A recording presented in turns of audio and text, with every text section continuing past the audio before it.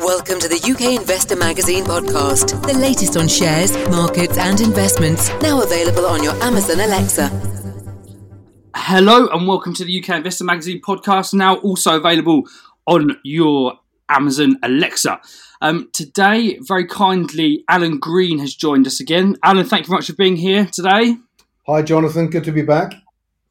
Fantastic. Thank you very much, Alan, for being here. So, we've got a few stocks to discuss, which have had a number of developments, which we'll get into. But before that, we're just going to touch on the FTSE 100. So we're approaching, as we speak, the highest levels that we have seen since the sell-off in March. Currently, the FTSE is trading at just beneath that 6150 level, with the top risers again, and some of the top risers being the travel shares. Looking at Carnival today, that's up pretty heavily. That's building on a rally yesterday. Of course, yesterday the airlines EasyJet and IAG were up and around sort of 20%. On the day. That's very much down to plans for the resumption of flights, a number of European countries easing the restrictions on quarantine measures. So that's caused a lot of optimism there. But we saw, and we always see with markets tend to go further than what the fundamentals are. I think that's probably the case on the way down.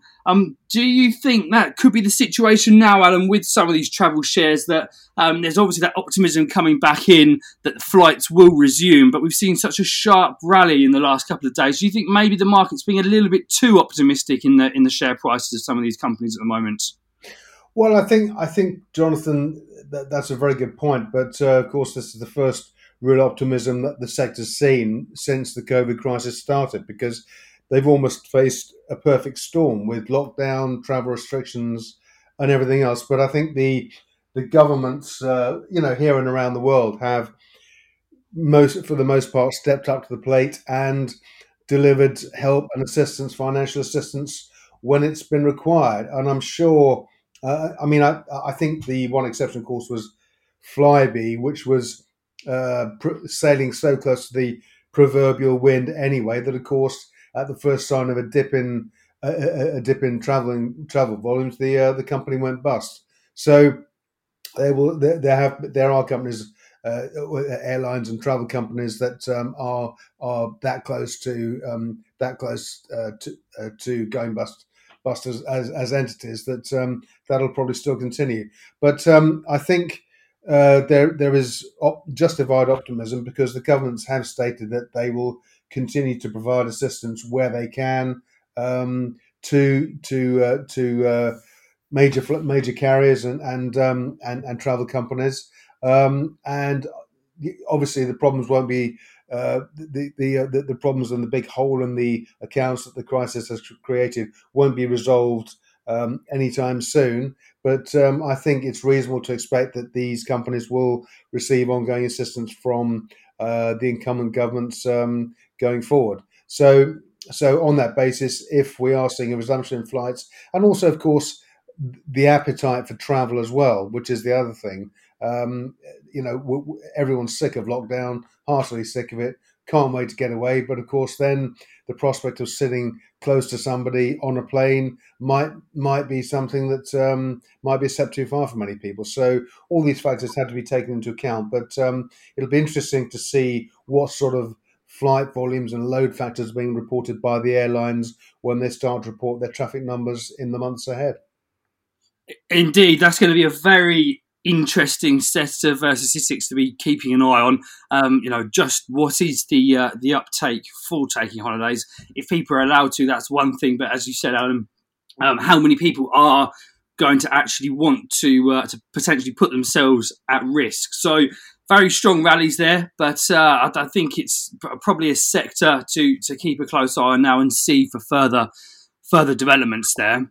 Now, optimism in the last few days has been in the travel sector, but we have slowly but surely starting to see a little bit of optimism coming back into commodity markets.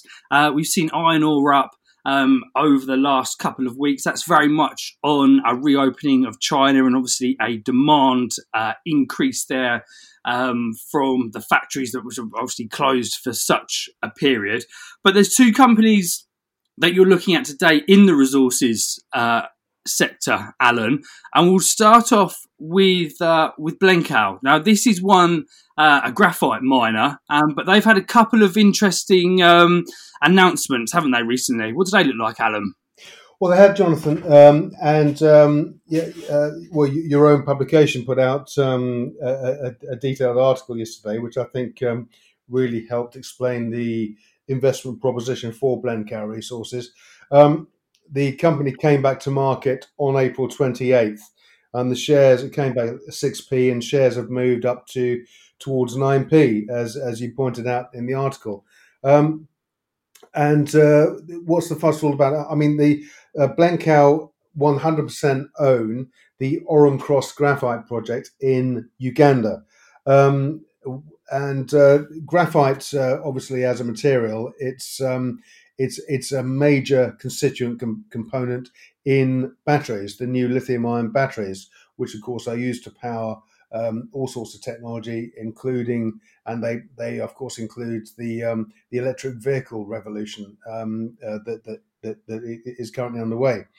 Now, graphite sells for anything from $800 to $1,000 per ton, and the premium stuff, what they call the jumbo flake graphite, just very much sells at the top end of the range.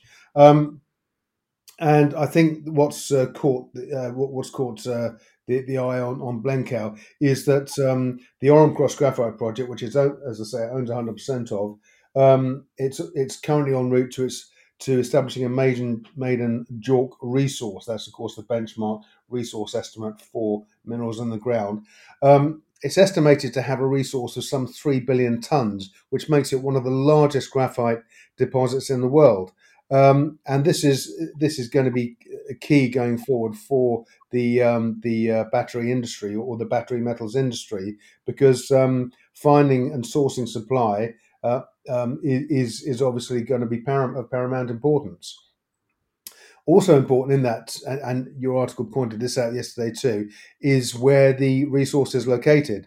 Now, Uganda is widely regarded as one of the most stable environments in the African continent.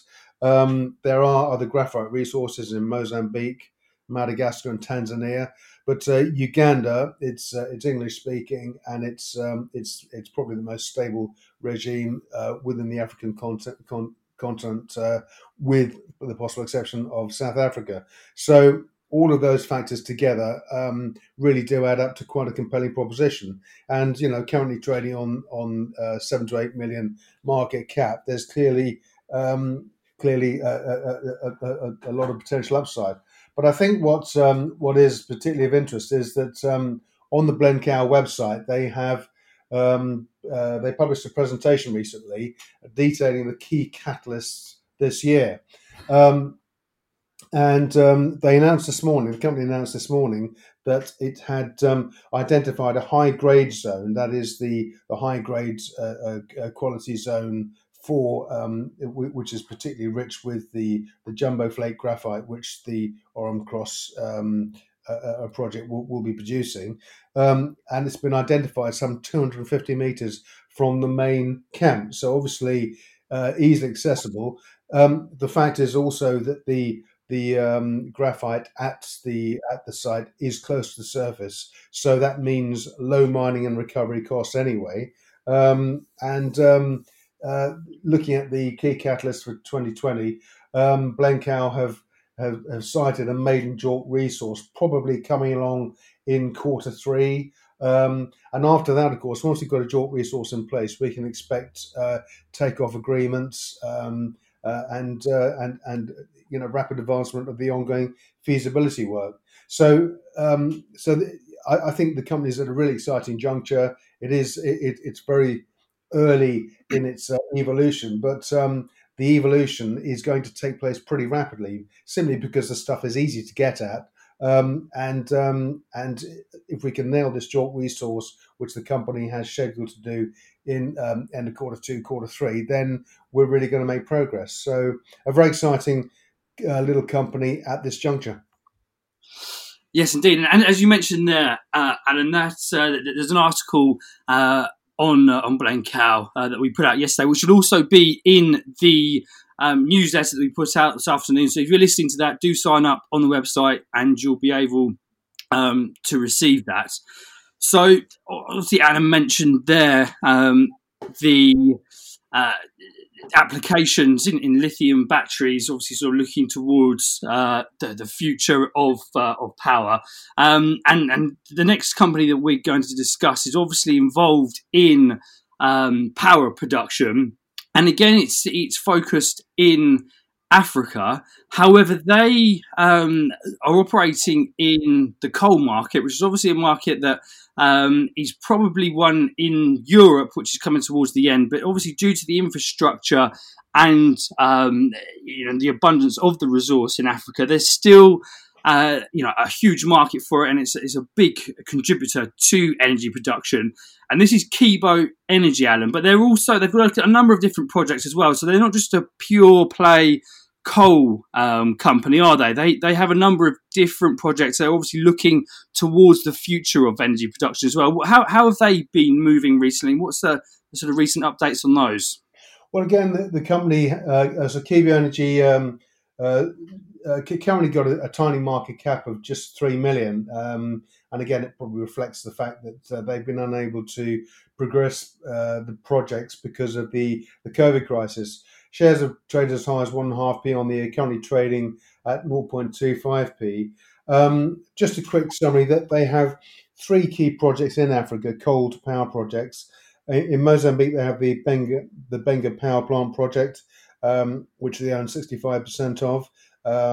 In Mozambique, only 30% of the population have access to electricity. So this is clearly going to be vital for the region.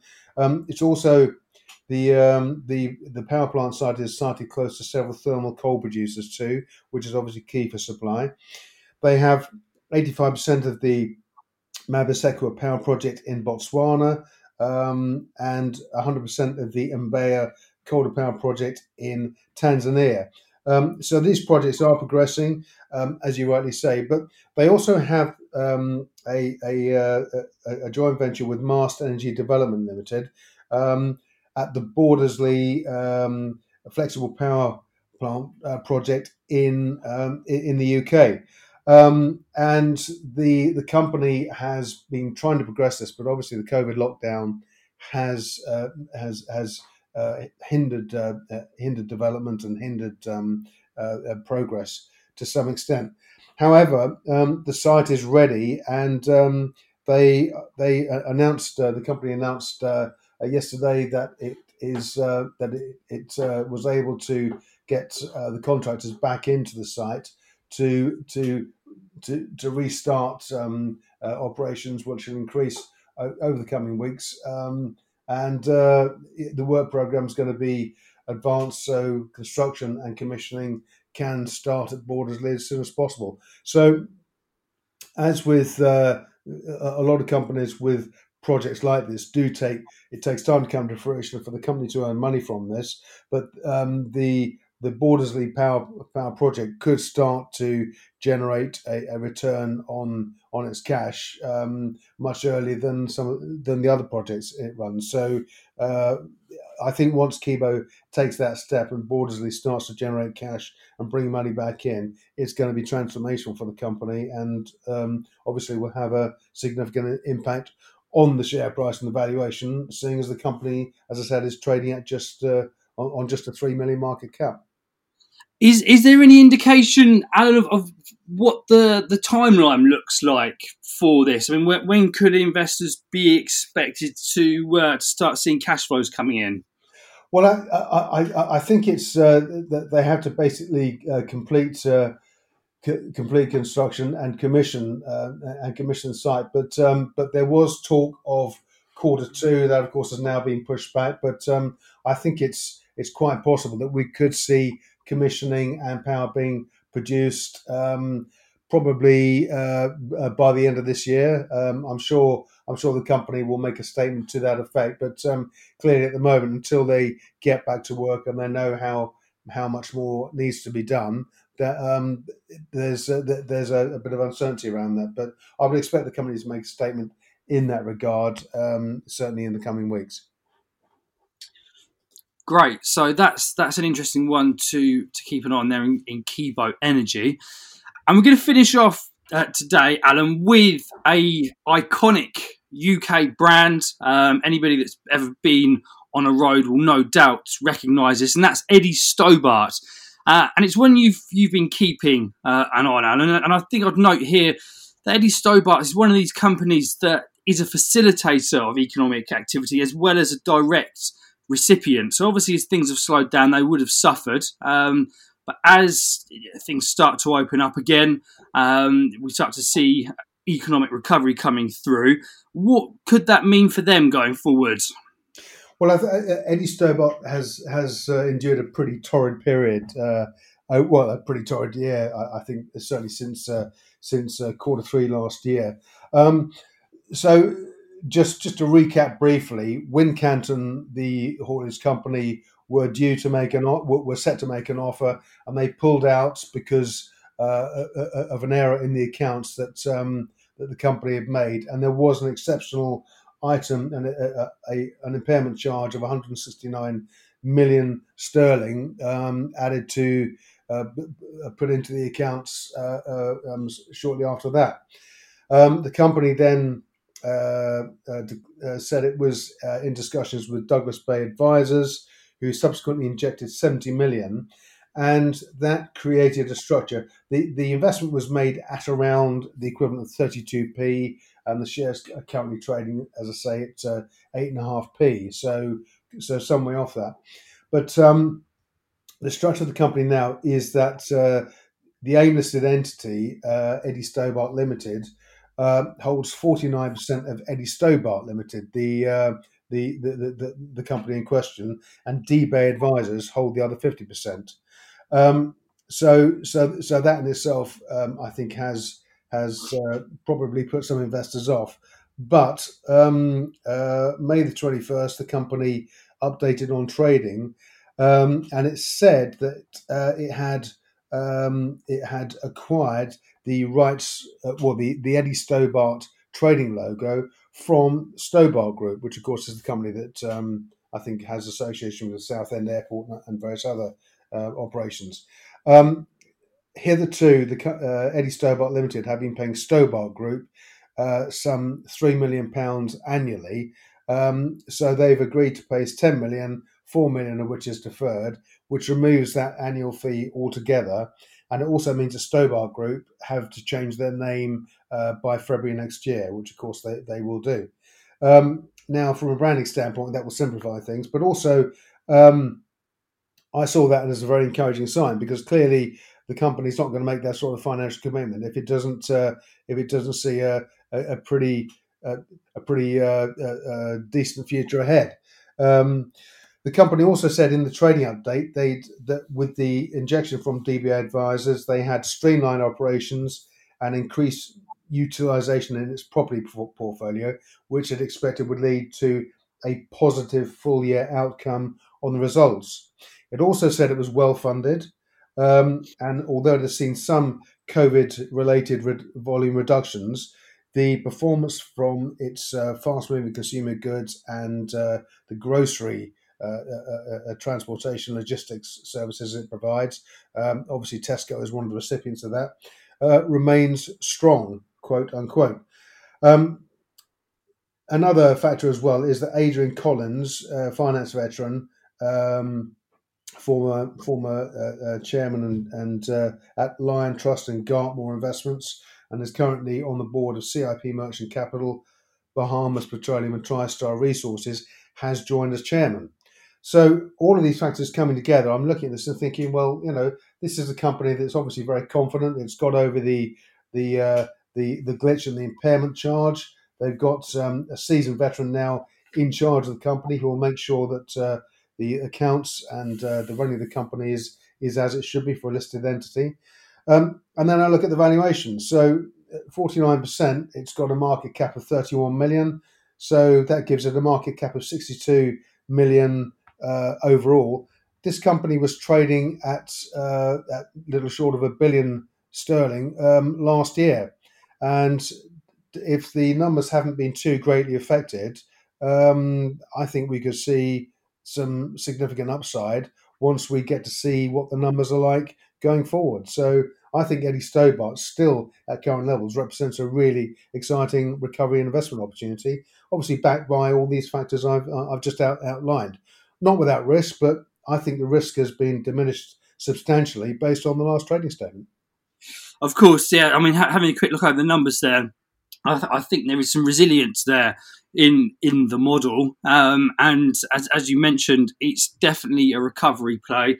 And if there's any potential outside interest, of course, that makes it even more interesting. So an interesting one to keep an eye on there, I think, there in Eddie Stobart. So, Alan, thank you very much for joining us today and being on the podcast. Thank you, Jonathan. A pleasure. No problem. So, as I mentioned there, a couple of the articles that Alan mentioned on the companies that we've just touched on, of course, available on the UK Investor Magazine website, but also on the mobile app, which is downloadable from Google Play and the Apple App Store.